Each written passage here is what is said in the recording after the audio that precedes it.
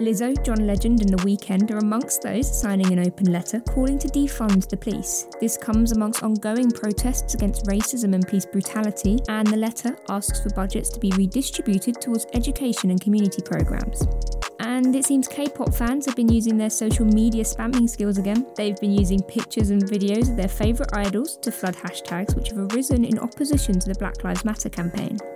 Elsewhere in the K-pop world, Big Hit Entertainment, the management team behind Superstars BTS, are setting out to find their next chart-topping band. They'll be hosting a TV competition starting in South Korea later this month, albeit there's no news just yet on whether it will be shown elsewhere. And once again, Bandcamp will be waiving their cut of profits from sales of music and merchandise tomorrow.